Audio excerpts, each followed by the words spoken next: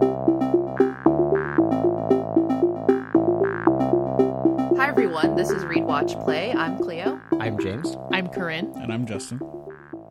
And today we're going to be talking about The Evil Within, developed by Tango Softworks? No, but published by Bethesda Softworks, developed by Tango something. GameWorks? I got this right. GameWorks. Yeah. Same kind of base crew as some of the early Resident Evil games, yeah? I think the only name I know for sure that's connected to the early games is Shinji Mikami, who directed Evil Within and also directed the early Resident Evil games. I think he went through 4. Did he also do 5? I do not believe he did 5. That's the one that I always forget. I don't remember if he also did 5. If he was complicit in that. Right from the get-go, I know we have very diverse opinions on this game, and I think this might be the first episode ever where I kind of am in love with something, and pretty much everybody else hates it. And I'm very excited for this. I wish you could see my face, because I'm really excited for this. We can see your face. She's very excited. I don't know. I would say right off the bat, I don't know that I would say I hated it. But for full context there, I didn't play it. I watched it. I tried to play it. I couldn't get through the crazy guy with the in the asylum at the very beginning. And I said, nope, fuck this noise, going back to the Let's Play. It's probably about as scary as the game ever got. See, I don't know. I remember seeing some stuff like later on where I remember being kind of freaked out by it. But again, as we've established, right, your bar is my bar is low. I don't like this kind of stuff. We just keep making you do it. It's almost as though there's some obligation that I have that causes me to be forced to play and watch and read scary stuff like this once a year, every year. Weird. I gotta find something that I like that all of you hate. Force that upon everybody let's say every June. Okay. I don't know. I mean, you did have us read Wind Up Bird Chronicles, and I did go a little bit insane for a period of time. You're also reading the book while going through your own period of mini solitude. Yeah, I'm just saying, foisting of unwanted feelings achieved, James. Well, but you didn't know that you were going to... But even it's just then, like method acting. Yeah. Even then. All right, so I'll take one. We're just very dedicated. Method reading. Method reading. I mean, I guess. You're not wrong. I don't know. I mean, I feel like that's not like vengeance achieved, though, right? Like... I'm the least offensive one on the list, I guess. Yeah, also, that's true. You weren't complicit in last year's shenanigans. Although... last year's shenanigans were entirely your fault. We've discussed this. You can check the tape. There's no physical evidence that I had anything to do with that. It's your word against mine. My word and Cleo's. Mm-hmm. That's true. Yeah, so anyway, Evil Within. Yeah. This is how much I want to talk about Evil Within. Yeah. I'm so excited to talk about Evil Within, but I feel like I need to give my backstory on this and why we came to play this game, because it's not 100% usual. I have a spiritual connection with this game because I feel stupid saying this already, but it's just I have to talk about it. I suggested this originally when I don't have memory of this really, but there is text evidence that I typed these words and they were sent out to the group. I went through a pretty weird time when I was having a lot of dental procedures done. I had a root canal and several other things happened. And as a result, I was very stressed out every time I went to the dentist. So this time I just I maybe took a little bit too much Xanax before going in. And then when I came out, I apparently messaged everyone being okay, we need to do a series of episodes that's just completely based off of my dental journey and all the pain that I'm feeling. And so let's do body horror, I think I said, right? Some kind of body horror, and we're gonna watch Saw and read like a Clockwork Orange or something and play The Evil Within, because also around this time, I don't know if any of you have ever had a root canal. It is incredibly painful. Yeah, that's my understanding. And yeah, it's the most pain I've ever been in the entirety of my existence. And I could not get out of bed, and so I just watched Markiplier's Let's Play of The Evil Within and enjoyed myself thoroughly because I could relate to all the gore and suffering.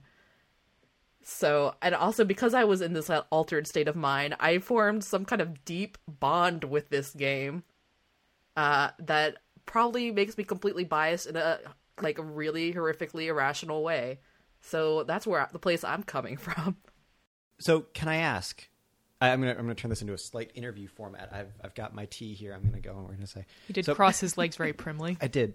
So can I ask, when you were deciding what Let's Play to watch, why did you pick The Evil Within? Like in that moment, what about it spoke to you? Was it that you felt that you could relate to just the craziness, to the evil within, so to speak? Or was it just like total random chance? It seems like a really dangerous one to pick, right? Particularly when you're kind of hopped up on pain meds. I could see that going one of two ways, right? Like either you really connect to it, or it just like really pushes you over the edge and you just break as a human. I think, like, I kind of wanted to test myself. I was like, I've never been in this much pain before, physically. Emotionally, I was starting to really suffer because I couldn't, like, do anything. And I think I wanted just to see, like, okay, if I do this, it might completely break me as a human. And if I survive it, then I'll know that I'm stronger than I think I am.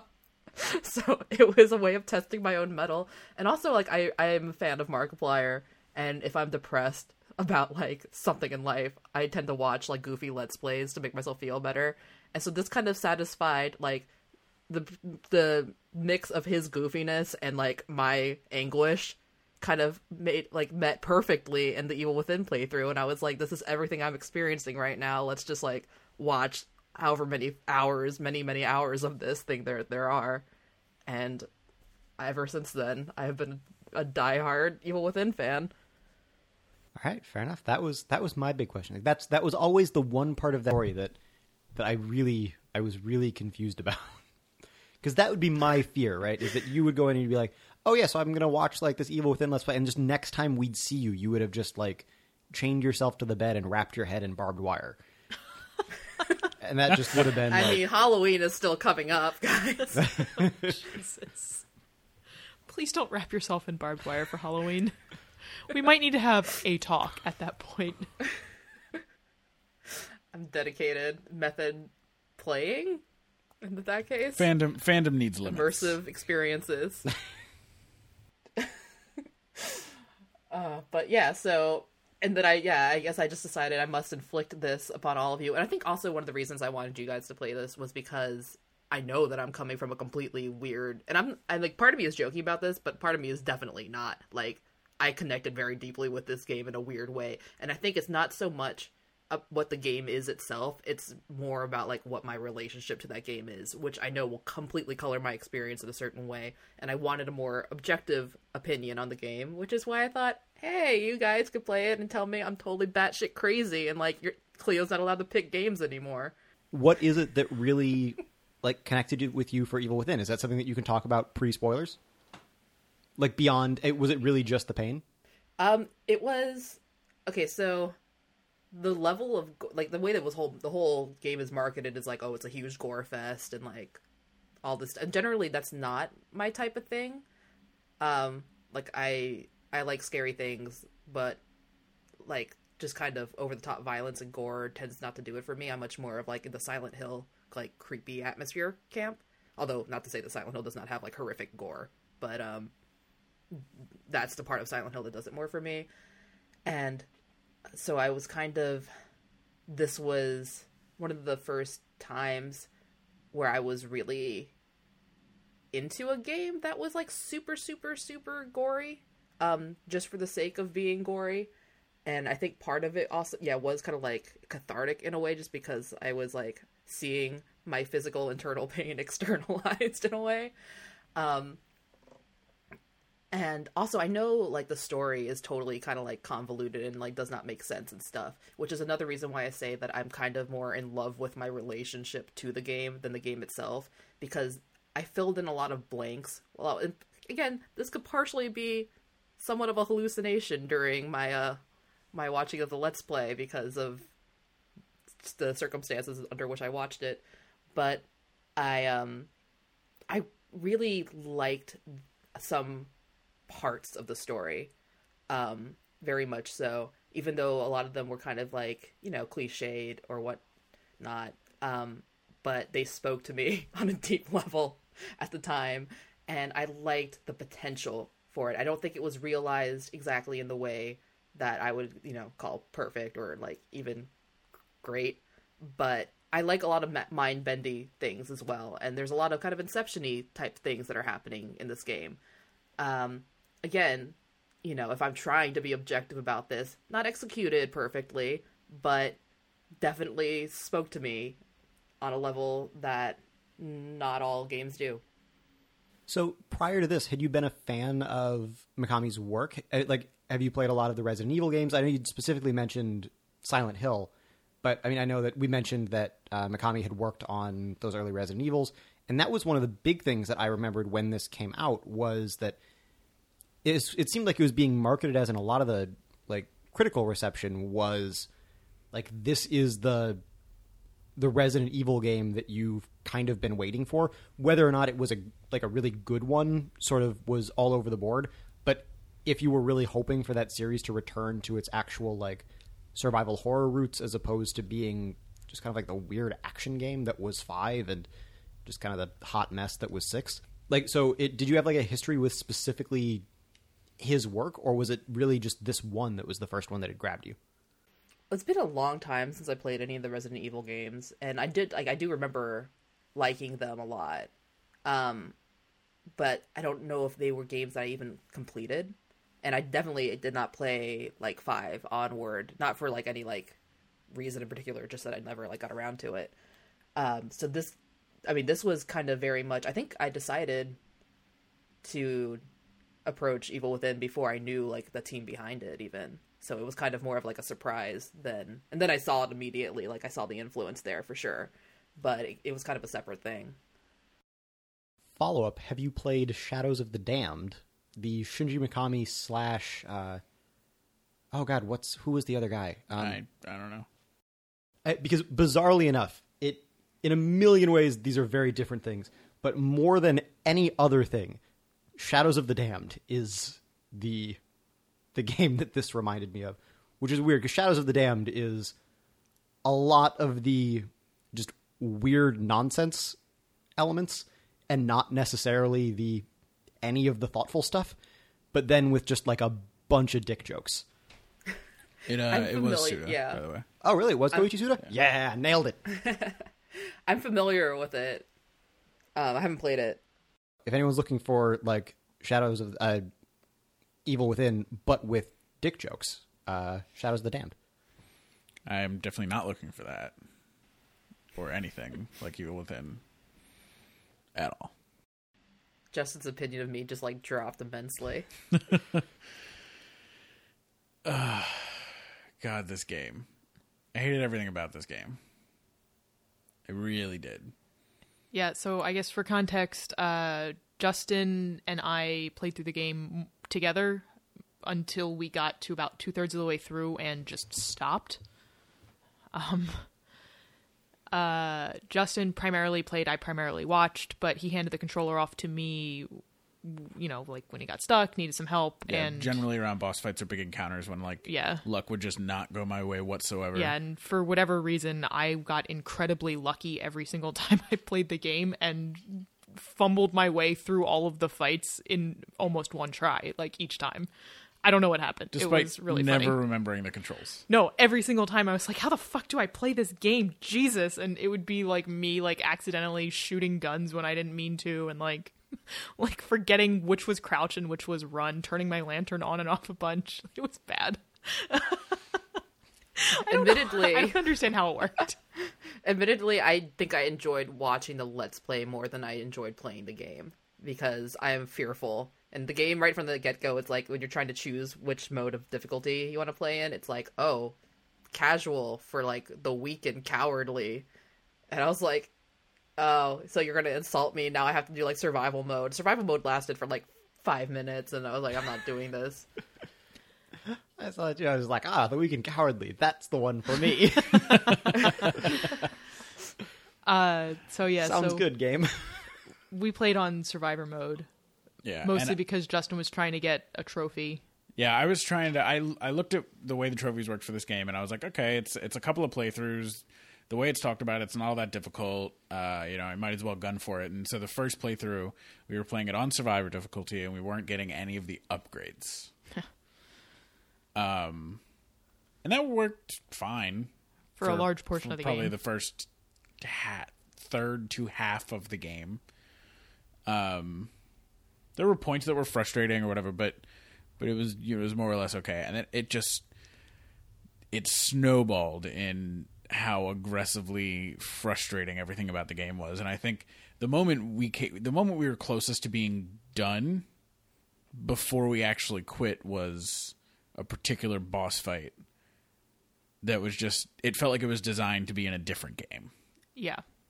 So, as someone who does play a lot of things for trophies, do you think that did you ever stop not getting upgrades? Did you start spending the gel? Yeah. So, it just hit a point where, like, I knew that, like, I was sitting there and I was talking to Corinne, and Corinne was like, are you really going to play this 2 more times to get all the trophies? And I just, like, thought for half a second, and I was like, there's no fucking way that I'm picking this game up again after this playthrough. Mm-hmm. And so then the next time I got to the save room, I spent like all 170,000 gel or whatever it was that I had. We were very particular about collecting all of the gel we came across, despite the fact we weren't planning on using it. Like you need it for one of the other trophies, so that makes sense. But I don't know. We just and so I don't know if it translates to New Game Plus. I guess it probably does. But anyway, so I was getting it all. And then I just pumped it all into, like, magazine sizes, ammo stocks, health. Movement. Yeah. Like, I maxed the sprint, I maxed the health, I maxed... No punching damage, which I was very upset about. I was upset you didn't even touch melee damage. We played 2 very different ways. Yeah. You punch literally everything all the time. Yes, and guess who got through all the challenges and overall conserved the most ammo and resources? Yeah, because that's fine. You punched everything all the time. How many shotgun shells and pistol bullets did you have to not pick up because you already had them? Not many, because I kept handing the controller back to you and you would spend them all. The game gives you more than enough ammo. Yeah. So that was going to be kind of my follow-up question there. Do you think that you would have enjoyed the game more had you been kind of upgrading at the pace that the game sort of sets you out to upgrade as you went? Or do you think that and that some of that frustration then maybe came because you were playing at a moderate difficulty with an additional self-imposed handicap? Do you think that added to the frustration? I mean, I'm sure it did at points. I'm going to conjecture that if we had been upgrading in pace with the game, we might have actually been able to finish it without being, like, overwhelmed by frustration. But the game itself has problems beyond what was caused by not grabbing upgrades that were just not good. I'm like fundamental design stuff. And I mean, this game is already 2 years old, and the primary criticism that I have seen levied against it by others as well is that it's a game that feels like 5 years out of date. Like that it is a game that would have been good 5 years before it came out, but the kinds of design ideas and advancements that have become more prevalent since the late aughts make it so that this game is less interesting and playable as a product of its own time. And that makes a lot of sense to me. Like the one specific one was Polygon's review, and Phil Kohler was like, this is the game that Resident Evil 5 should have been, but it also feels like a game that only could have worked if it came out when Resident Evil 5 came out. Like, the game just, like, it Resident Evil 5 came out 5 years prior to this game, and this game would have worked in 2009, and by 2014, it felt dated. Even like putting questions of like game design aside, there were still problems. Like, But yeah, the I mean, sound if you put the design was- aside, like almost everything about the jeez. design is flawed in various degrees, and then the story is just like nonsense. Yes. Sorry, Cleo. Very sorry, but we have a lot of problems with this game. Fine. A lot. I feel like I'm pleasantly in the middle then. I'm gonna say, even sound design wise, like again, it having like mainly like watched this as someone else playing it, and for context, the Let's Play that I watched was explicitly a no commentary Let's Play. It's It's the only way I'd be just able the to. gameplay. Which I thought was really interesting, because getting the sound design from that, I thought there were a lot of moments where, and again, like you lose stuff like to what degree the actual software is doing a good job of giving you information about the environment via its sound design, which based on some off mic conversations we've had was some of the issue. That's more or less the primary issue. Like, I will say the actual sound design, as in the design of the sounds that are in the game, is great. Yeah. See, that was my big thing when you first mentioned that you didn't like the sound design. I remember thinking that I explicitly really liked the sound design, but The again, sounds I was playing kind of themselves- a flattened. Yeah. I guess not sound design, or the Sound audio positioning. engineering. Yeah, the implementation of the audio within the game, not the actual design of the audio itself. Yeah. The way Corinne has put it is probably the best. We're probably a little spoiled by Overwatch. We've been playing a ton of Overwatch since it came out, pretty consistently with small breaks, and in terms of like sound engineering and the implementation of audio design for portraying information to the player, like vital information to the player, I don't think I've ever played a game better at it than Overwatch. And in a survival horror game where sound conveying information could be incredibly important, this game utterly and improbably fails at Yeah, it. Like, you have like no chance in hell of trying to locate an enemy based off of sounds around you. Like, there were so many times where like we were creeping through like townscapes and like coming to closed doors, and we would hear sounds and we're like literally right next to you. and it sounds like if I open this door, there will be an enemy. And then we've opened the door and there's been nothing. It's like, The next whoa, guy is okay. like 30 feet away up on a hill to the left. Yeah. Like, Do you think that purely to play devil's advocate, do you think that might have been intentional? Do you think it was a bug? There have been a if few it was things that intentional, it was really fucking dumb. it's Like- in my mind, it could have been intentional in the way that the movement controls for Castellanos are terrible, and therefore intentional in the way it was in the original Resident Evil, where like what made that game tense was the fact that it was difficult to move and control your character, and that was partly a product of the time and partly an intentional design decision to create a feeling within players in that game. Yeah. And I can understand that in one hand, but in the other hand, that's not good enough in 2014. Like, maybe if it was done better, or in a way where it's made to feel like that, it's never. Your It's not- auditory hallucinations, like auditory problems, aren't any part of the game or any part of the game narrative for as a player. Like, maybe there's cutscene stuff, but as a player are never faced with a point where it's like, ooh, audio stuff is happening. What does this mean for the state of my character and like where I'm at in the narrative? Not there at all. So if you're fucking around with the audio just during combat scenes or stealth scenes for no reason, like, why are you doing this to me? Just let me know where my enemies are, because this isn't relevant at all to the narrative you're trying to convey. So part of the reason why I asked that is because we had talked a little bit again yesterday off mic, where you described Sequence Corinne, where you had said that it actually ended up being genuinely kind of frightening, but you weren't sure whether it was intentional or not, that you thought it might have just been a visual glitch.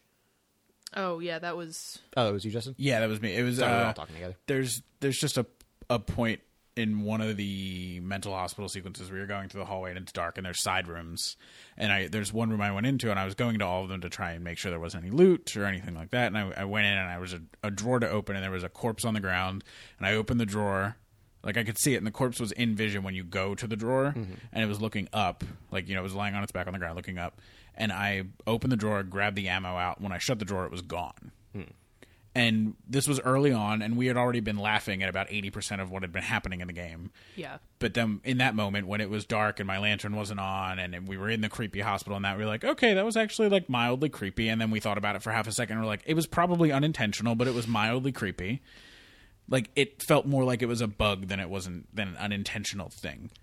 And so part of the reason why I wanted to bring this up is I didn't necessarily remember that. But again, as someone who was watching it, I don't necessarily have any guarantee that the person who was playing the game that I was watching even like went into that room to find that drawer. Right. So I wanted to ask you, Cleo, as someone who's gone through the game a couple times now, both watching it and playing it, do you remember this sequence? Because I was actually really curious about trying to figure out whether this is something like that, particularly because being in that hospital, right, where sometimes it's also your safe space that they intrude upon pretty regularly. Right. But it sounds like that would have been one of the early intrusions on that safe space based on when you kind of said it was in the game. So I was wondering, Cleo, if you had come across that at all, to see if to try and get a sense of whether that was a glitch or if it was maybe something that was sort of slipped in there that was kind of successful.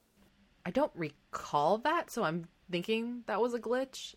I could be that, like, also there's like a lot of stuff that goes on, so I might have just forgotten, but I don't remember. I don't have any distinct memory of that. Yeah, one of the reasons why I was kind of curious is that just in general, that idea of a safe space in a survival horror game. I mean, setting aside the fact that Mikami really is the progenitor of the survival horror genre, right? Like Resident Evil 1 is the game that coined that term. Yeah. I mean, I will say, I think we might be getting our wires crossed because I'm not talking about the literal save room. Which is the only safe space I can think of. It's like one of the times that you go back to the hospital, after, like, the mental hospital that you're in the first part of the game. One of the many times you get sent back there to creep through and deal with creepy, awful hospital, moving wheelchairs, invisible enemies. That place. Got it. Okay. Sorry. Yeah. No, I did. I thought that you were talking about the hospital that is your like save room / upgrade. The area. creepy stuff happening in the safe space stuff, those were some of the more successful sequences, in my opinion. Yeah, I would agree. Yeah, I do want to talk about that, but in the spoiler section. Yeah. We'll talk about that there's later. some specifics I want to go into. There's more to talk about now. That's in fair. pre-spoiler stuff. Yeah, that's fine. And then I'll save my diversion into one of the things that I thought was really cool about the fact that they cut into that as frequently as they do. Yeah.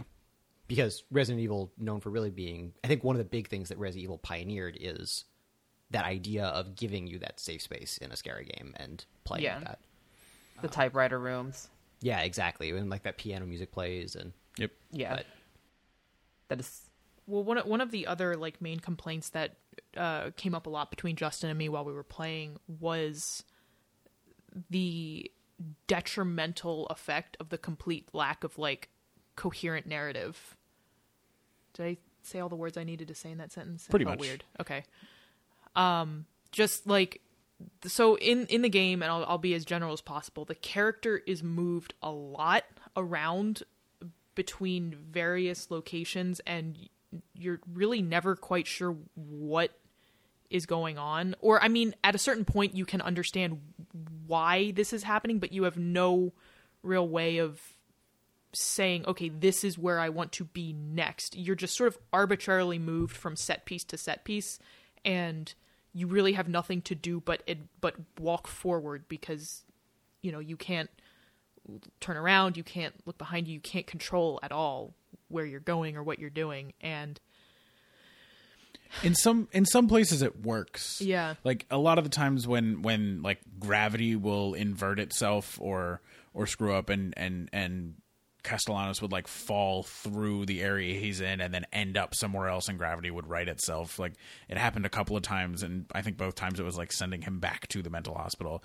Yeah. But both of those times I thought it worked, and it that had been sort of established as almost a more central setting for obvious reasons that will be obvious later. But more often than not, the places to which Sebastian is being like dispatched, there's just not enough connective tissue. It's just like, okay, I'm going to leave the save room. Oh, I'm in a sunny village when immediately prior to this I was in a dark other village. Okay, well, I'm just going to keep going. And you keep going, you do some stuff, and then you end up back in the mental hospital, and then you end up somewhere else, and then you get thrown somewhere else, and thrown somewhere else, and thrown somewhere else. And it's never, there's never, like, it's just short of making it coherent. Like, it, obviously in games you rarely have actual agency over where you go. Like, a lot of games are linear, a lot of stories are not open, and all of that's fine. But it doesn't feel like the character himself doesn't necessarily need to have agency either, especially in a game like this, but there needs to be something. And it never feels like there's anything. We had gotten enough of the story to understand why this was happening, and it was still very frustrating. There's a certain point where a character's like, hey, you'd better beat the antagonist to this location or else everything's going to be bad. And it's like, well, sure, I would love to be able to go to a location, but I can't. I literally have no way to go anywhere. I can't do anything about that. Sorry, guy. Yeah. I guess the apocalypse is coming because I can't control anything I do. I do have a question for both of you, since you have such strong negative feelings.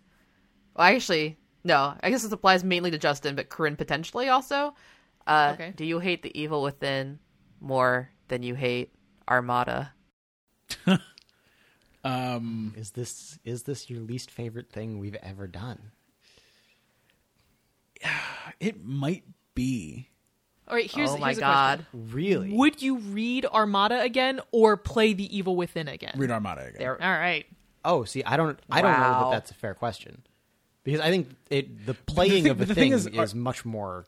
It's yeah. Listen, Evil Within is incredibly frustrating and difficult to deal with and annoying and any number of other things. Armada is like kind of painful to read, but it's not a like thoroughly unenjoyable experience. Oh, see, I even think it's a thoroughly unenjoyable experience, but it's 200-300 well-spaced pages, whereas like there are even games that I liked where I would rather read Armada again than play them again. All right, how about 'Cause this? even though I liked them, it was like, wow, that took a lot out of me, and that was a commitment. Yeah.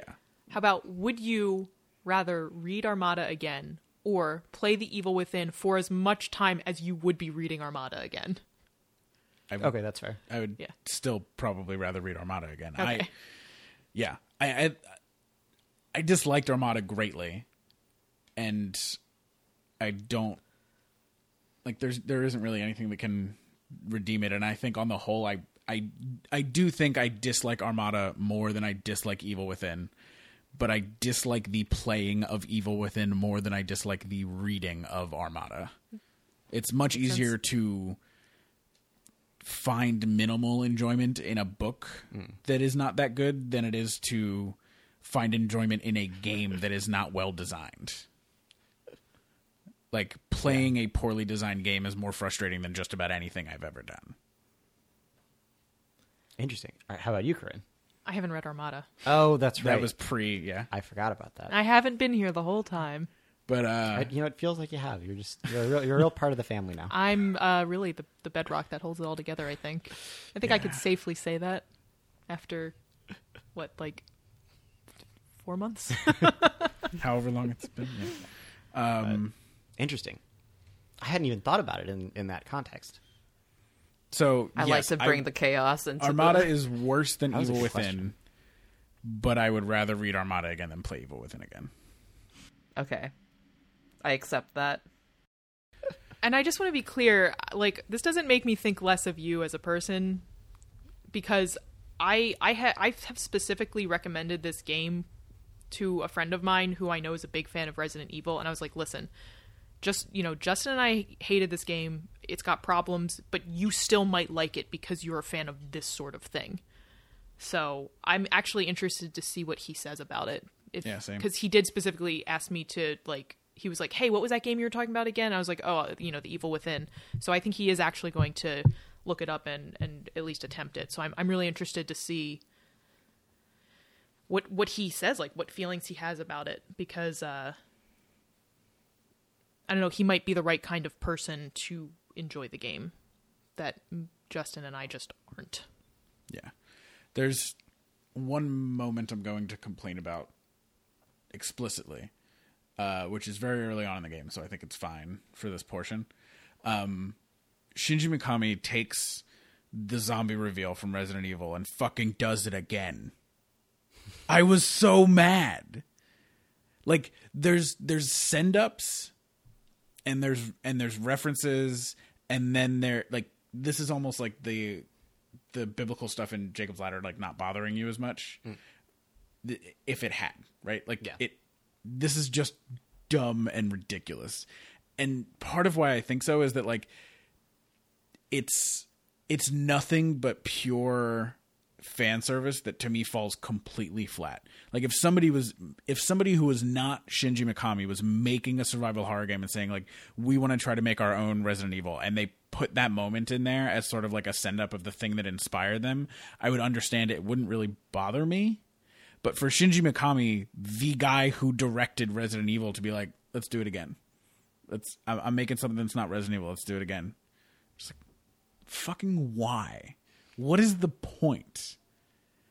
I was so, and I realized it's completely irrational, but I was like, so like, and just for whatever reason, it got to you. Yeah, it was just that's a valid, because it's not even angry. I just like, I can't remember the last time I looked at something and it was just like, wow, that was really dumb and unnecessary. So before we get too much further into anything, do we want to shift over into spoilers so we can get probably a good idea. We can get some evidence going on up in here. We'll give Cleo a chance to defend herself. Just kidding. Just kidding. Just give someone a chance to say good things about the game in general. Yeah, just give a little perspective on what might be good about it. I think even more so than that, but to speak specifically about some of the moments that you were sort of alluding to earlier that you said you didn't want to get into it. I'm actually really excited to hear about. I do just want to say, like, just in general, I know I just mentioned it, but I would tentatively recommend this game to, like, a hardcore Resident Evil fan. You might get something out of it. I will say, as someone who considers themselves not quite a hardcore fan, but a big fan of the Resident Evil games, I still hated it. Okay, so well, there exist people who might like this game. It got really good ratings on most platforms. Yeah, it got generally good reviews. So we are in the minority, apparently. Yeah, between both users and critics. I say, if you are experiencing more pain than you ever have felt in your entire life, and you are having a complete emotional, physical, and spiritual crisis, then maybe you will have a religious experience with this game, as I did. And if you're someone like me, maybe you don't play it, but you want to watch a commentary-free walkthrough and have it all just be like, pretty okay, and you sort of appreciate it, and it has some creepy moments and does make you uncomfortable, and you can't say you like it, but it seems effective enough. Then that's going to be your experience if you're me. Which makes it really hard to recommend or not recommend to anyone. Unless you are James. And I don't think he's going to recommend it to himself. So yeah. Shout out to MK Icefire, something like that.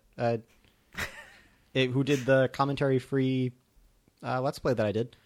Hard to say I can speak much to that person's personality or whatever, but but for that you are appreciative. Yeah, not a lot of people do commentary-free Let's Plays, and I think props to people who are going and making that content, because I think it takes a certain amount of courage to not try and put yourself in the spotlight there. And so good on you.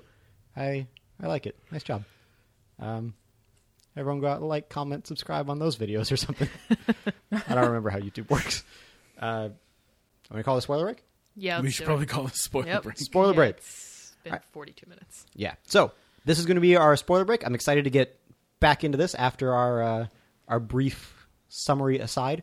But before we do that, everyone keep in mind, next up we're going to be getting into our topic episode, where we are going to be bringing all of these things together. We're going to be talking about Stephen King's The Shining. We're going to be talking about Jacob's Ladder. We're going to be talking more about The Evil Within. That might end up being the episode that has a bunch of the stuff where we compare the imagery in Jacob's Ladder to The Evil Within, because we talked a lot about this already, so we'll see if we've got time for that today. Stay tuned.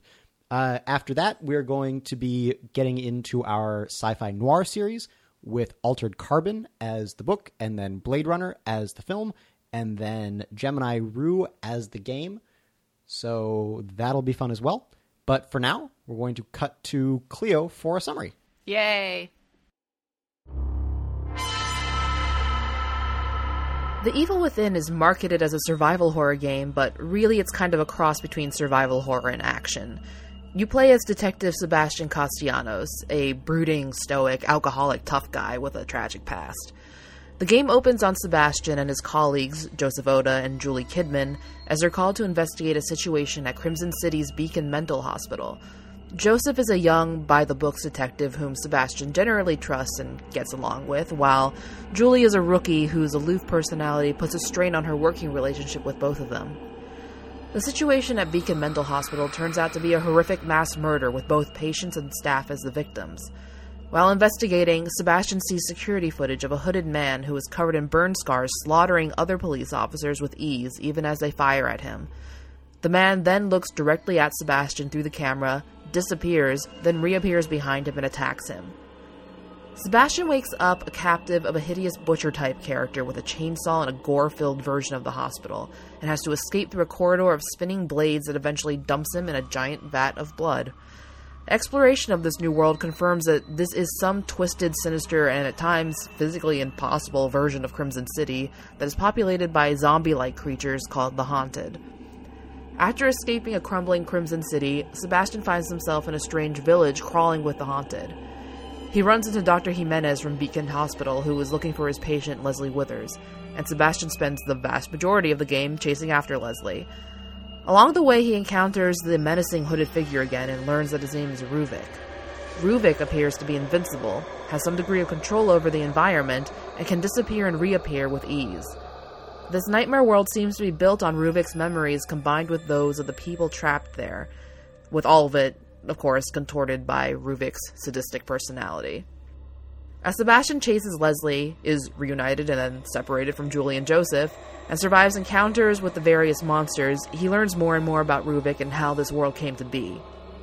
Ruvik's true name is Ruben Victoriano, and though he was an incredibly intelligent child and born into a wealthy family, he had cruel tendencies and would experiment on animals. Dr. Jimenez became a sort of mentor for him, despite being somewhat disturbed by Ruben's behavior. Ruben's only friend was his older sister Laura. One day while playing in a barn, however, a group of local men who were angry with their parents set fire to the structure, and Ruben only barely managed to survive because Laura saved him before perishing herself. This explains why Laura, who appears several times throughout the game as a monster, is greatly weakened by fire.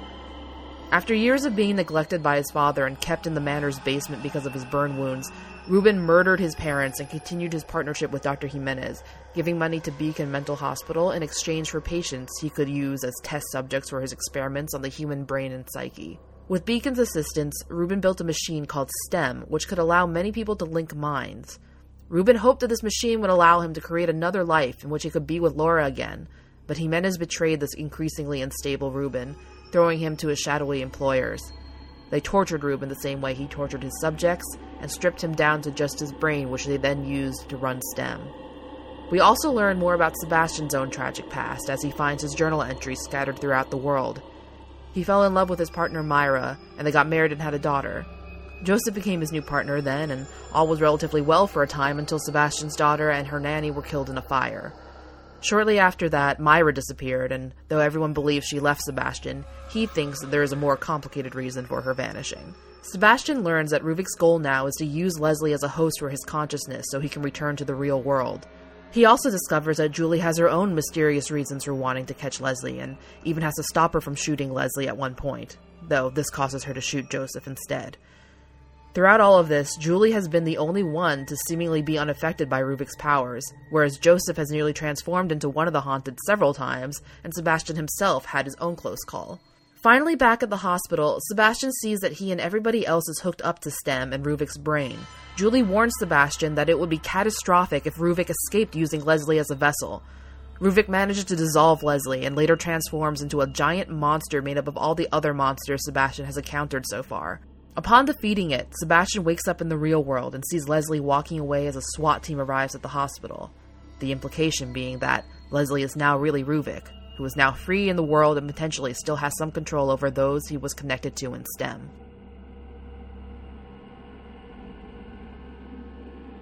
All right, thank you very much for that summary, Cleo. So now that we are into the official spoiler section, I don't know who has the most specific moment. I want to talk about safe spaces and like the save rooms, Yes. but I can wait. Do we want to get in that right away? Do you want to? We could talk about the moment that we quit the game. Does it happen in? I'm gonna say let's like go back to like neutral, good, and then bad again. Sure. Let's like we just had a lot of airtime. Let's cede the floor for a bit. Yeah, let's talk about the save room thing. I mean, because it's Resident Evil definitely known for the save room thing, right? It's like you're stressed out constantly, and then you get to one of the rooms with a typewriter in it, and you have like the piano music. I have a whole collection of like just like Resident Evil save room theme songs in my iTunes library because I find them both creepy and soothing at the same time. And the music plays like I feel like a that's the beauty. huge role. Yeah. Oh, And real fast, the music that plays when you're near a safe room, Claire de like, Lune. I very early on associated it with like kind of this like weird ethereal version of On Top of Spaghetti. So that's what I sang every single time I heard Every it. time. Oh god! Now every time I The hear Claire third de time Lune, we I hit the think of room that. from then on. Oh boy. Just go back and listen to it, and then put the words to On Top of Spaghetti. Yeah, Yeah, it's it clicks. yeah. Oh boy. But yeah, Or so I guess the other version of that song, Yeah. which is I forget. Corinne, this is no place for dirty songs. Nothing to do with meatballs. This is a respectable podcast. Okay, it's not that bad. No, it's not. Anyway, but yeah, so the save rooms. So yeah, Cleo, like what you were saying, where in Resident Evil, I mean, I feel like that was one of the really like genius moments, just things that comes from Resident Evil, right? Is that sense of they do such a good job of knowing how to ease up on that tension. And some of that happened with just some of the goofy characters, and you get like the Jill sandwich line, right, in Resident Evil 1, and that's pretty goofy. Yeah. But the real nice thing with that is that they know how to give you that release sometimes. You find a typewriter room, you get the piano music, you get the option to save. I mean, if you want to, you've got ink ribbons, etc. But that they give you that catharsis almost, that release. I thought it was really interesting the way that Evil Within did it, because in Resident Evil, those save rooms are still kind of creepy by merit of the fact that they are in the mansion, and the mansion is a creepy place. But Evil Within explicitly puts you in a scary hospital for your like safe space. I thought that was a really just interesting decision. I don't know, it was hard for me to say like how I specifically felt about it. Part of me, even watching it, was like, wow, like I really wish that we could have like a neutral ground. Yeah. And it feels like it eases up. Just overall, I feel like those safe areas ease up on you a lot less. It's really not that same like relaxing catharsis and like just deep breath out moment that it could be in Resident Evil. Yeah, and you know that your character and you by extension are physically safe at that moment. There aren't going to be any enemies that can kill you or any like real issues like that. But it never really stops being creepy. Like it's creepy when you first get there, and then it sort of eases up a little bit. But then the nurse or whoever does just weird creepy shit randomly when you show up there sometimes. And then like halfway through the game, the entire like decor and design of the main room changes permanently, including like a family photograph with a face removed that just stays there. Well, and then like you get the bit where even if it's not something directly dangerous that's happening to you, but like the bugs start pouring out of it, and you go and you get like Ruvik's face for the jump scare that comes in through the hole. Right, and then that memory that you have associated with it, is there because that painting never leaves, goes away or anything, and it still has the hole in it that Ruvik's face showed up in. Yeah, and I mean even like your upgrade method, you sit in a fucking, I don't even know what kind of. I don't know what that is. It's some kind of dated like biopsy. Looks like a dentist chair. Yeah, it does. Like it's like a creepy like mix of like a dentist chair and something that you would expect to be used as part of like a lethal injection. Yeah, like it seems like something that could have been used for like brain something or other, Yeah. but who knows what. Yeah. Yeah, I really like having my save room fucked with, like feeling this is supposed to be a safe space, and then just something like really creepy happens in it, like Leslie shows up and you're like chasing him down a hallway, and then he disappears, and Yeah, I love the stuff other like that. the creepy neighbor guy in the next room, and like, and even I enjoyed like even like the missing persons posters and like the newspapers that would show up on the stand, and just things like that. And like at one point, it might have honestly just been I accidentally kicked the wheelchair that was in the room with like all the lock boxes or like the safes or the lockers rather, the one where you go with the extra keys, but for some reason the wheelchair moved. And I thought it was on its own. It might have been me just being clumsy in game, just as I am clumsy in real life. But it really creeped me out because it reminded me of the invisible enemies, which I want to talk about later as well. But yeah, like when you're supposed to have like there's like only this one space, and it's already like not emotionally very comforting to be there, but you just know like okay, like combat's not gonna happen here at least, and then you get messed with in that way. I enjoy having that expectation of a safe space totally just like destroyed for me. Yeah, that's one of those things where it's really interesting for me to hear you say that you actively enjoy it, because that's absolutely the kind of thing where, like a lot of scary stuff, I do not enjoy that at all. But from like an intellectual perspective, I can look at that and be like, yeah, and the reason I don't enjoy it is because it's really smart, right? Like that's a really good way to elicit those kinds of feelings and make me feel uncomfortable, make me feel out of place, make me feel all those things that realistically something that is succeeding should make me feel like that someone, I mean, particularly in a game like this, right, where the whole idea is that that's kind of like in your head, and that's that reminder that like Ruvik is getting into your head, like that's supposed to be that one space that's just for you. But Yeah. yeah. I also really like the choice of Claire de Lune as the save room music.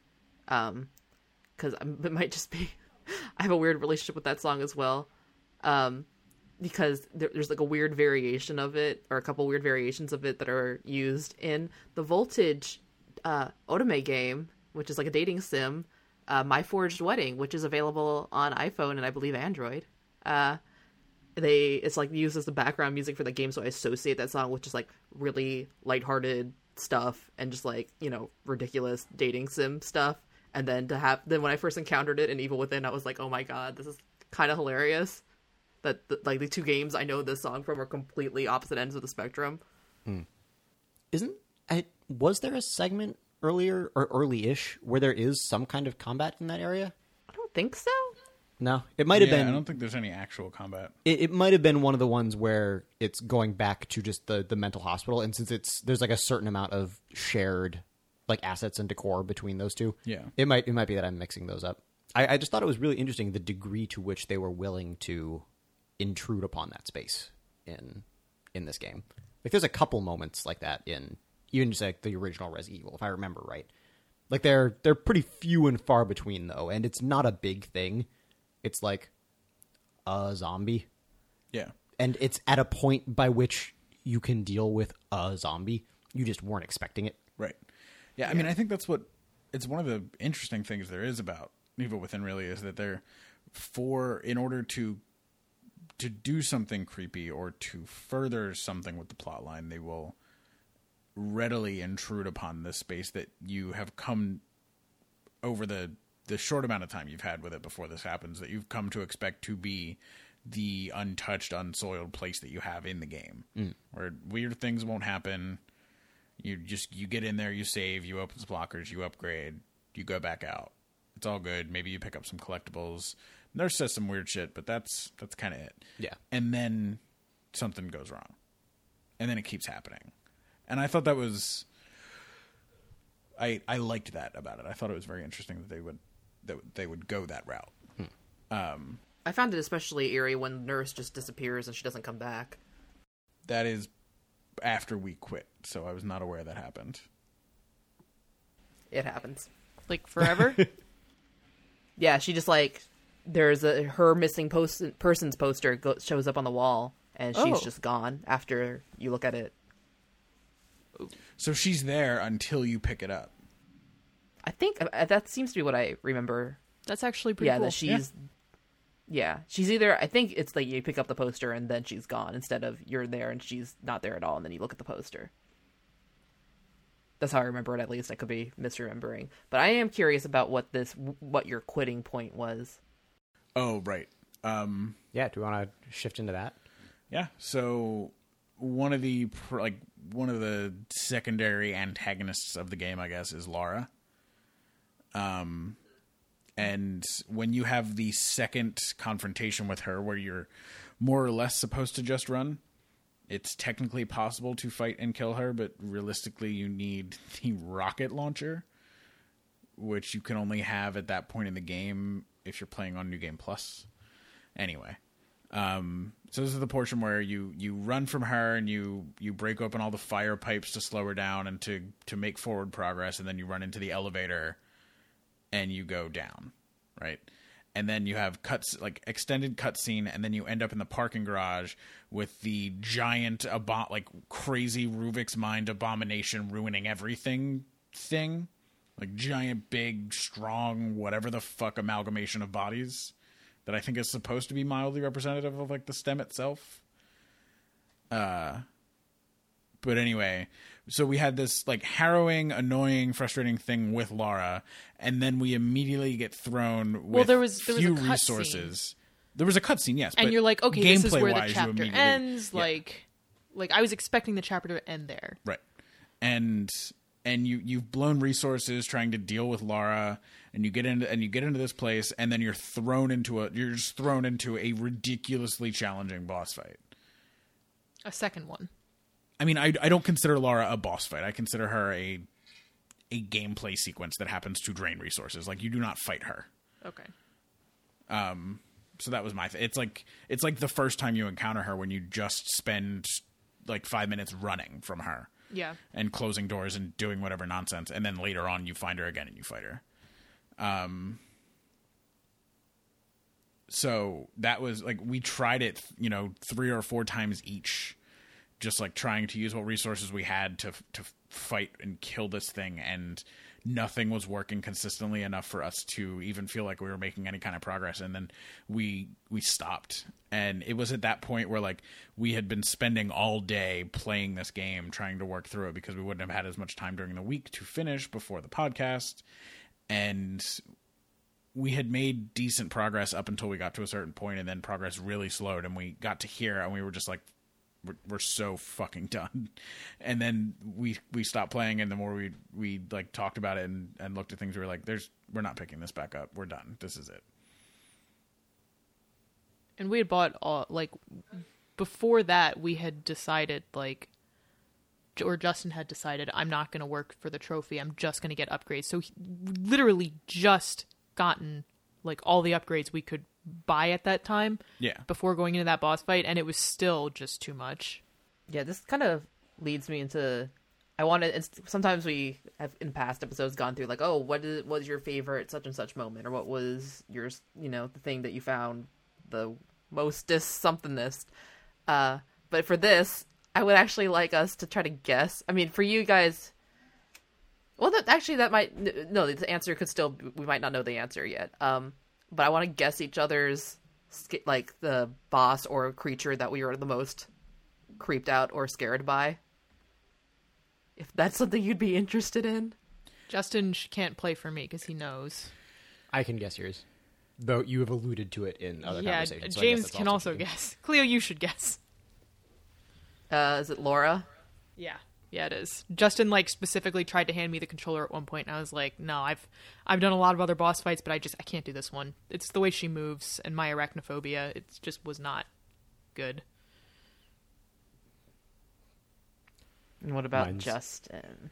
Mine's Right. pretty easy. I guess I mean, you guys can try to guess, but honestly, it would be futile, because I don't think I was actually scared of any of them. Yeah, The I was closest I fine. came to being mildly bothered was the chainsaw guy.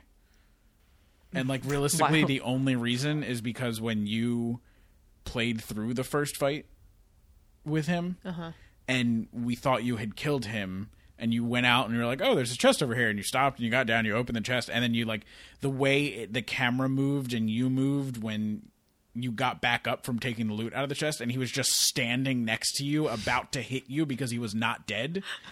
It was like we had orchestrated our own jump scare. Yeah. Basically. But that was a jump scare that managed to actually like get me. But I like, yeah, none of them like were like remotely bothered me. This was not the kind like we spent 95% of this game laughing at how ridiculous most of it was. Like, this was not the kind of horror that affected me in any way, shape, or form. Tell us how you really feel. Yeah, I think there was one point where I was like, I wouldn't call this psychological horror. I'd call this like, or yeah, it was. I wouldn't call this survival horror. I'd call this like I don't remember. Bad surgery tension. Yeah, I think that sounds about right. Like, this felt more like a B movie than a horror film. Yeah. Sorry, Cleo. Sorry again. Yeah. I deeply apologize. Okay, uh-huh. I just feel like my soul is being criticized. No, I'm right. All right, James. Well, given you didn't actually play for you only played up to like that first dude, right? In like the butcher type. I mean, yeah, I was area? like, mine's pretty easy. It's the one right at the beginning that made me quit. So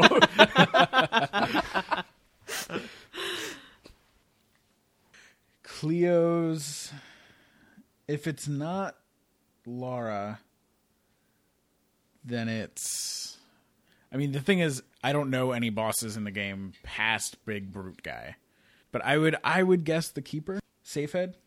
I do find the Keeper, you know, he's very resilient, right? Like, I mean, and so I do find him creepy, and he like shows up, you know, several times. The design of the Creeper itself was, the design of the Keeper itself was pretty creepy in my mind.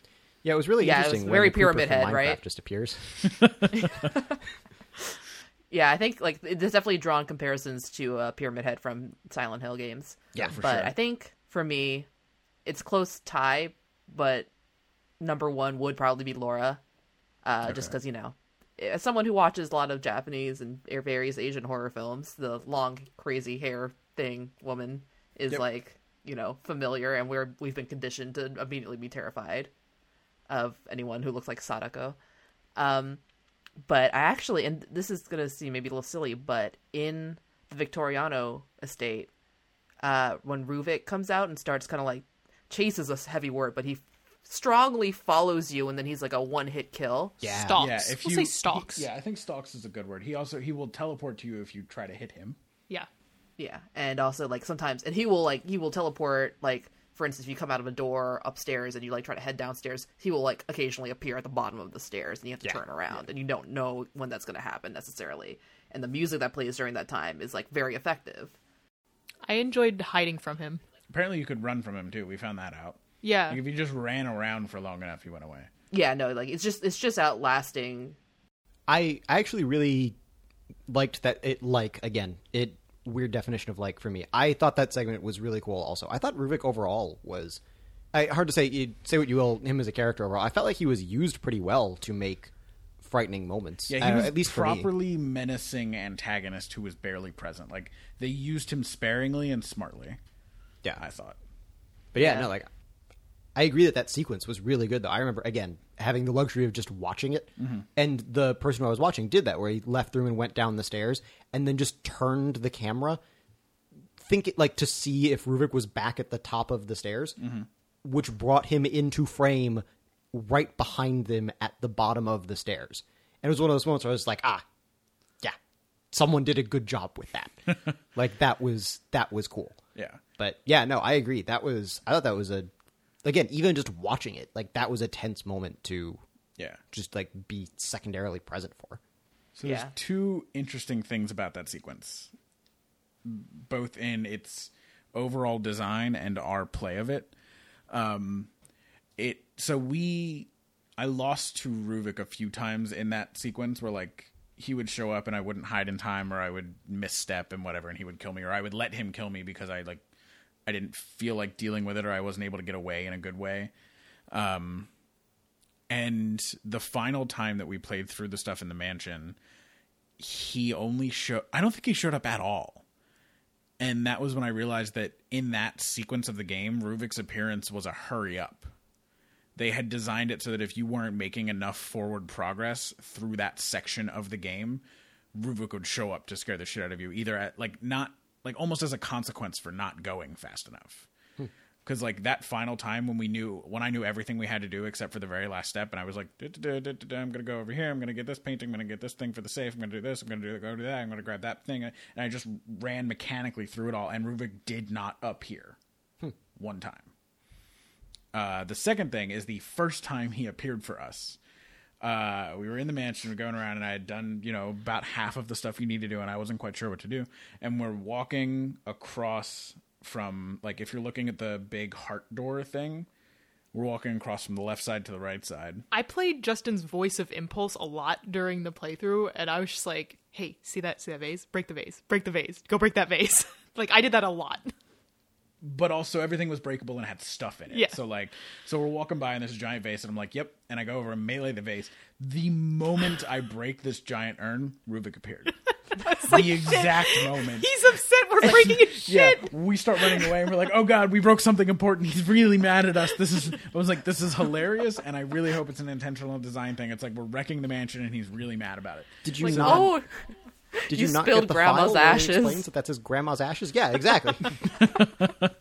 So There's a whole plot line. right, yeah, clearly we missed it. So then the second, after, because I wasn't sure what to do, and I didn't know you could hide from him, and I thought maybe you were supposed to fight him, and that's why he showed up, whatever.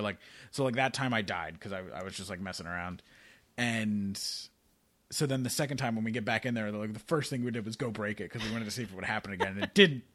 It's really upsetting. We're really upset about it. Oh man, I really like Ruvik as an antagonist. Yeah, I think Ruvik is one of the better things about the game in general. I think one of the things I said about him was he seems like a guy who goes on 4chan. Yeah, he did. He's such an asshole.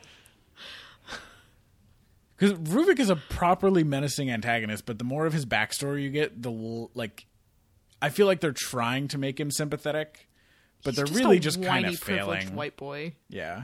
I don't have much to say about him other than that.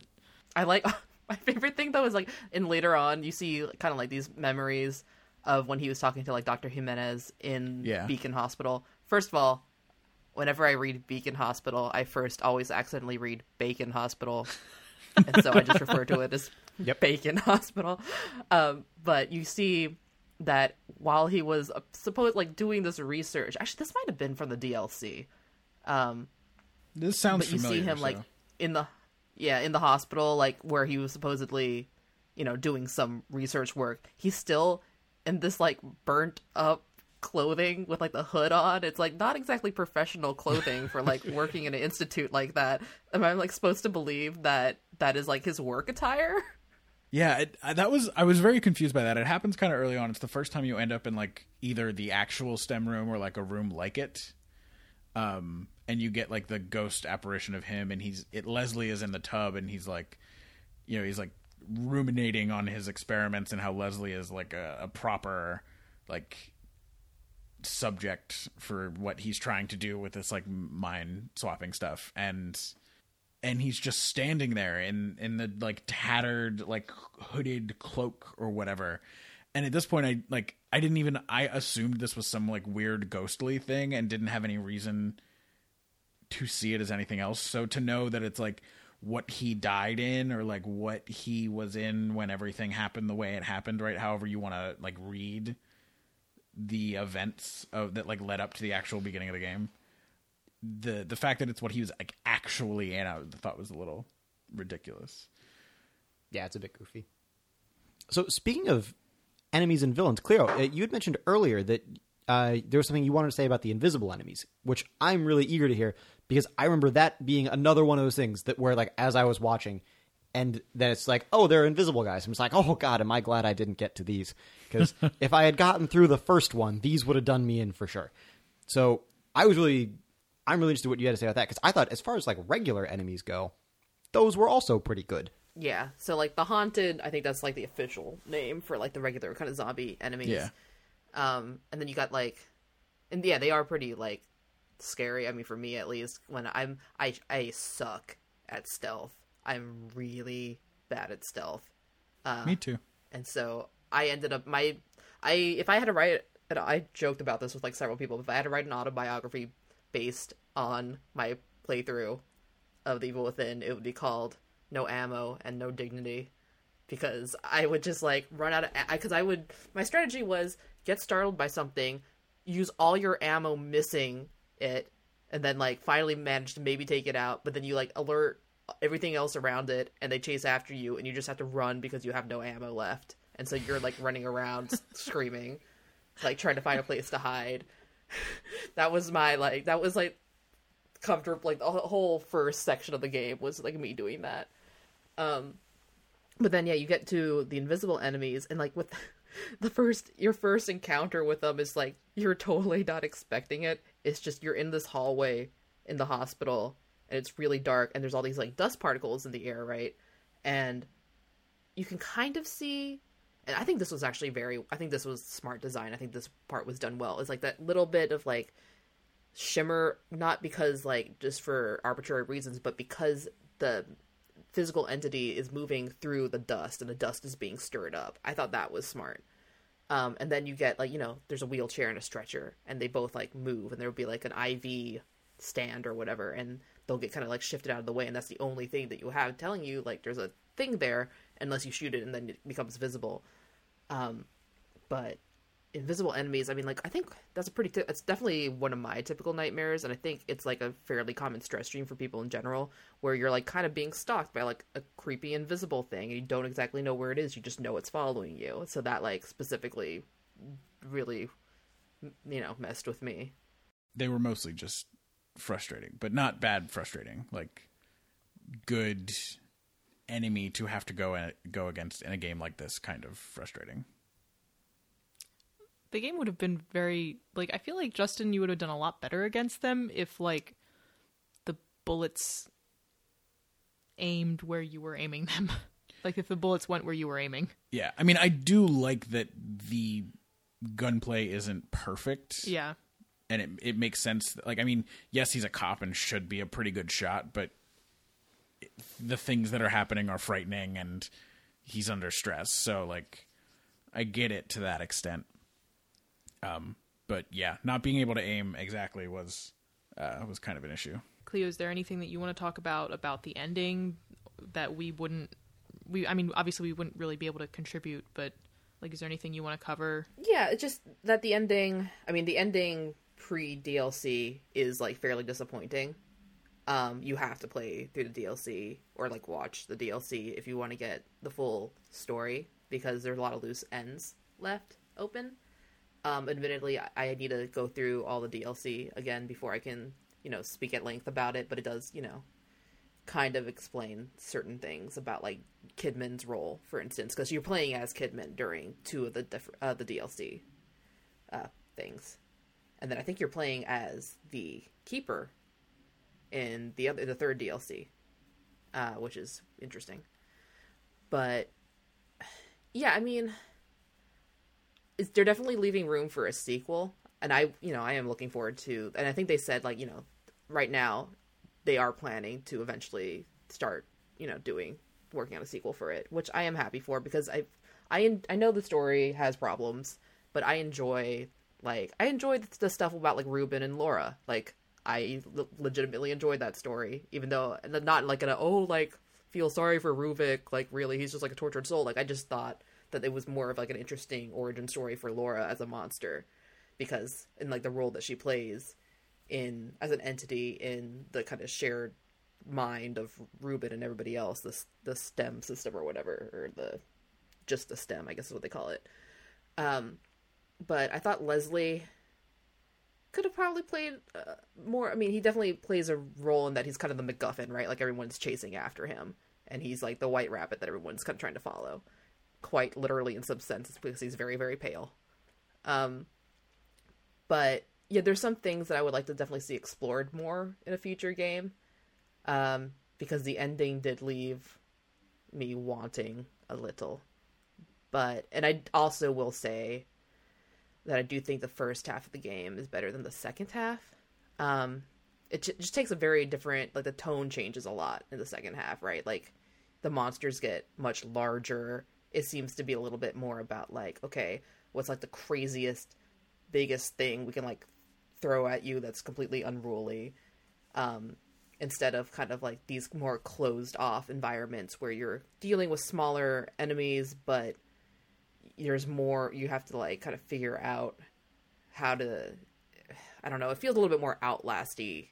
Not that I think Outlast is like a fantastic game exactly, but I enjoy the first half more. I found it creepier also than like the second half, where you are being like thrown around in these kind of more outlandish environments, including like a dungeon under a, no, actually I like the dungeon under the church stuff, but yeah, I do agree with you guys that the game is a little bit all over the place. I mean, it is very much all over the place, like literally, because you're being thrown into different locations that are based off of memories of the different people involved.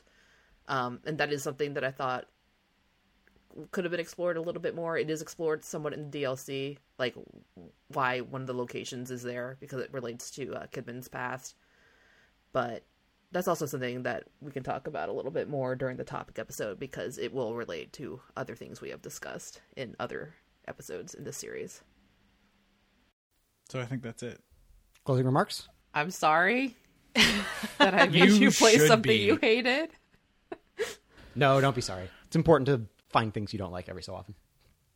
Agreed. And also I think it's very important that we get more of that in here, because it's rare.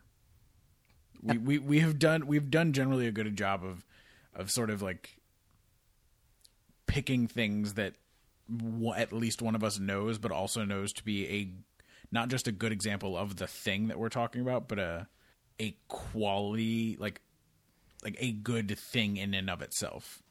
And it's rare that any of us feels particular, like even the things that Cleo hasn't really liked that much, like you haven't like disliked them super heavily outside of Armada, which we all hated. I feel like there are things that you've had like clear problems with, but like even when we talked about recommending things, you're like, but yeah, I think like there are plenty of people who would still want to check this out. Whereas like with me and Evil Within, I'm like, listen, just play anything else. I'm glad I could have brought this experience to all of us. Fitting that it would be you. But, no, and I mean it when I say that. I wouldn't go so far as to say that like I didn't. I don't, again, with the relative definition of like, I'm glad that I at least like watched the Let's Play and like saw more of this. Again, it's not my favorite thing, but I also didn't viscerally dislike it. I was disappointed with it in some ways. Honestly, there was that big part of me that was really hoping it was going to be like that. I was going to come into this and watch through it and just be like, oh yeah, like I could see this being like the rough version of something that ends up being like this really great like second coming of like the Resident Evil glory days, right? Yeah. Even if that's not something that appeals to me as someone who's just like interested in games and stuff, I feel like I feel that lack indirectly, you know? Like you wouldn't play the games, but the fact that those games are not part of the larger like meta narrative of gaming, right, is obvious. Yeah. And I mean, listen, if like, you know, Bethesda has said that they believe the first one sold well enough to justify a sequel, and then they won't talk about active development projects, blah blah blah, that stuff. Yeah. I mean, but this is the publisher that announced Fallout 4 in the same year that they released it. So, yeah. Like could very like it's totally possible that an Evil Within 2 takes the interesting stuff from this and creates something new and fresh, and it does manage an even wider appeal than the first one did, and we do see that second coming, and I kind of hope it happens. Yeah. Like as much as I disliked this game, I'm still mildly interested in an Evil Within 2. Yeah, I mean, it's interesting. I think it's very telling, actually. I'm just thinking of reflecting on what we've covered in this episode, and we've talked very little about, you know, the main characters. I mean, we talked about Ruvik a little bit and talked about about a lot of the enemies and stuff, but we haven't talked about like Sebastian Castellanos. We haven't talked about Julie Kidman that much. We haven't even mentioned Joseph's name. Yeah. I mean, we played 2/3 of the game, and so admittedly we didn't make it all the way to the end, and we didn't play the DLC, but none of them felt like anything larger than cardboard cutouts. Like, even they tried to make Castellanos this like sympathetic figure, and it doesn't matter though, because none of his tragic backstory like bleeds into the world as up to where we saw. Right. Like, and I mean, it's all just kind of like he's just the cop with a tragic backstory who's divorced from his wife. Like, it's uninspired and dull. Kidman is the more interesting character, but unfortunately, that's not revealed until the DLC. Right. Then I don't really care about it, Yeah. to be honest. I mean, it's still part of the story. It's worth knowing. Yeah, no, it's just like if none of them are interesting unless you play DLC, it's not really that great of a decision. Like James was saying before, like, I don't know. It feels like there was an opportunity to see the effects of any of the 3 police officers in the world, since apparently it's constructed from a shared headspace. But as far as I'm aware, that didn't happen. And Cleo, you can tell me if it happens later on. But I mean, you see, like, Julie Kidman's past a little bit. I mean, you see, like, you know, I can't remember. I'm gonna butcher it if I try to talk about the details of it, but like how she got involved in all of this and like what her true motives are. You get to see like that stuff. Again, maybe not the clearest storytelling, and it definitely should have been brought up more in the actual game itself. But it's definitely interesting. It's not going to save the whole experience, because you know you don't want to go through an entire game and have a miserable time just to like play some and like have the story not be there enough. Like, you don't want to have everything have to be put together by the DLC.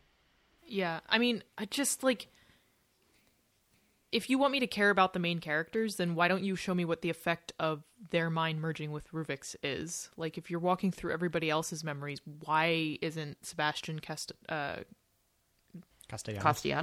Yeah, why isn't Sebastian Castellanos's like dead daughter showing up anywhere? Why aren't we needing to untangle who is Laura and who is his daughter, since both of them died in fires? Like, why isn't the story exploring this rich and fertile ground? Let me read you. I have the art book for The Evil Within right here, which has a lot of notes in it that are absolutely not so to relevant really how get game the full turned story, I out. needed to also read the art book. But except for the story as presented by the art book is completely different from how the game ended up. But let me read you a little snippet about Joseph Oda, as soon as I can find him, who looks a lot like, in some of this early concept art, like Stephen Yeun from The Walking Dead. Here we go. Joseph Oda is from Toronto, a second-generation Japanese-Canadian. His family is descended from ninjas. His glasses are a keepsake from his grandfather. There was something special about his glasses. For breakfast, he eats buttered toast with nori. He only speaks a little Japanese. I wanted to make Joseph Stealth Ninja DLC based on Dishonored system and call it Disoda'd. That. What was that noise? That's wow. amazing. James the Dolphin. I wanted to make Joseph Oda's Stealth Ninja DLC based on the Dishonored system and call it Disoda. That's too good. I mean, that's amazing, but can we just talk about Pterodactyl James over here? I wanted to make a Pterodactyl James DLC. Ah. I will say, I liked. We'll call it Hips. Looking at the the P art is now. silent. It's really, I do like something. I like the creature design for a lot of the creatures.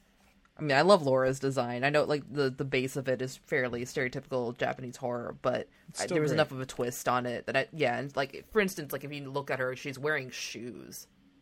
Like, she's all, like, arms and shit and hair, but then she's also wearing shoes on her feet. And then I thought the environments were, like, I really liked the Victoriano estate. Even if it was a little generic, I like creepy mansions. I'm a fan. And I was then kind of into the estate and the brain stabbing. I thought was like visceral in an interesting way for what this game was trying to do. And I thought, like, the fucked up looking city towards the end was kind of cool. Like, you know, very Inception-y. But yeah, I like, and now I'm looking through like, you know, the concept art, and I'm remembering that I did, you know, find the environments compelling. Yeah, I think that goes a lot with what we were saying earlier about the sound design. Like, I feel like overall, say gameplay design controversial, but my understanding is that everyone can kind of agree that it looked good, it sounded good. Like, the engineering maybe less so, but like, it certainly created a great atmosphere. And we had that whole conversation about the save rooms and just the effects that had and that sort of creepy atmosphere and ambiance that it created. I know that even before I played this, I was like very well aware of the game's aesthetics, right? And a lot of the visual themes that it had, just because I felt like they did a really good job of conveying that in even just the promotional artwork, right? Like, it had a really good sense of what it wanted to be aesthetically. And I thought that it delivered on that really well. Yeah. But then even like with the creepiness factor, I know, you know, Justin and Corinne, you guys weren't like, you know, super scared of anything, but I found the enemy design, even right from the beginning, to be, you know, scary enough that I was making a fool out of myself, and I'm really glad nobody saw me playing the game, because I had no dignity at all while playing, and my strategy for the first boss fight, which is, I think his official name is the Sadist, it's the guy with the chainsaw, in that kind of like villagey area, is that because I found him, like, again, sound design, I thought his, like, sound design and also his animation was, like, effectively intimidating, at least to me. Like, he seemed genuinely filled with rage, and he had a fucking giant chainsaw. Hey, you know what I didn't like? I didn't like how the generator you turn on at one point sounded exactly like a chainsaw.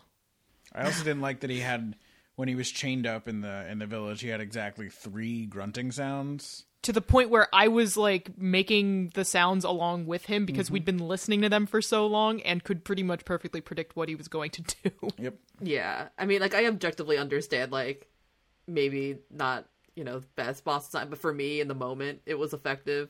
And, like, to the point where, like, my whole strategy was throw grenades at him from a distance, shoot him with the harpoons, like, from a distance, and then run away and never shoot him because you're so busy running away. And then I went up. I just got too freaked out, and I died a few times, so I decided, instead of, like, listening to any of the sound design stuff, because I was just gonna, like, go off of things visually, I blasted Hold the Line by Toto on repeat off my computer while playing. And then I ran up to, like, there's, like, a little bit of a watchtower, so I ran up the watchtower and threw grenades off of it, even though this is not, like, it was not designed for this. It's like, you're not supposed to be able to aim at anybody from there, pretty much. Like, he got stuck. He, like, the designers obviously didn't think anyone was going to be this much of a coward. But I was up at the tower, like, trying to angle grenades and harpoons in a way that they were just totally not meant to. Like, no one was supposed to be able to fire anything from there. And the guy got stuck in, like, a little pit of glass down below for a little bit, so I was just throwing grenades into it until finally he, like, disappeared, and I had to go down and find him with Toto still blasting. And that was how I got through that boss fight. Nice. Hey, survival horror, right? You survived. My dignity did not. So, all right, on that note, yeah. So that has been The Evil Within. Next up, it's our topic episode, where I guess we're going to probably have way more of those conversations about the relations between Jacob's Ladder and The Evil Within that I'm really excited to get to, because I think a lot of that successful aesthetic that you get from this, I think there are several things that very clearly seem to have been pulled or inspired from Jacob's Ladder. I think Mikami's even said up front that he is a big fan. So I'm really excited to get into that and talk about all these things together and psychological horror as a whole. After that, we're going into sci-fi noir with Altered Carbon, Blade Runner, and Gemini Rue. And until then, thank you so much for listening. Thanks for listening to this episode of Read, Watch, Play. If you want to help us out, the best thing you can do is to tell your friends about the show. You can also rate and review us on iTunes. If you want to find us on social media, you can follow us on Twitter and Instagram at RWP Podcast, like us on Facebook at facebook.com/RWP Podcast, check out our Tumblr at rwppodcast.tumblr.com, and look out for our game streams on Twitch at twitch.tv/readwatchplay.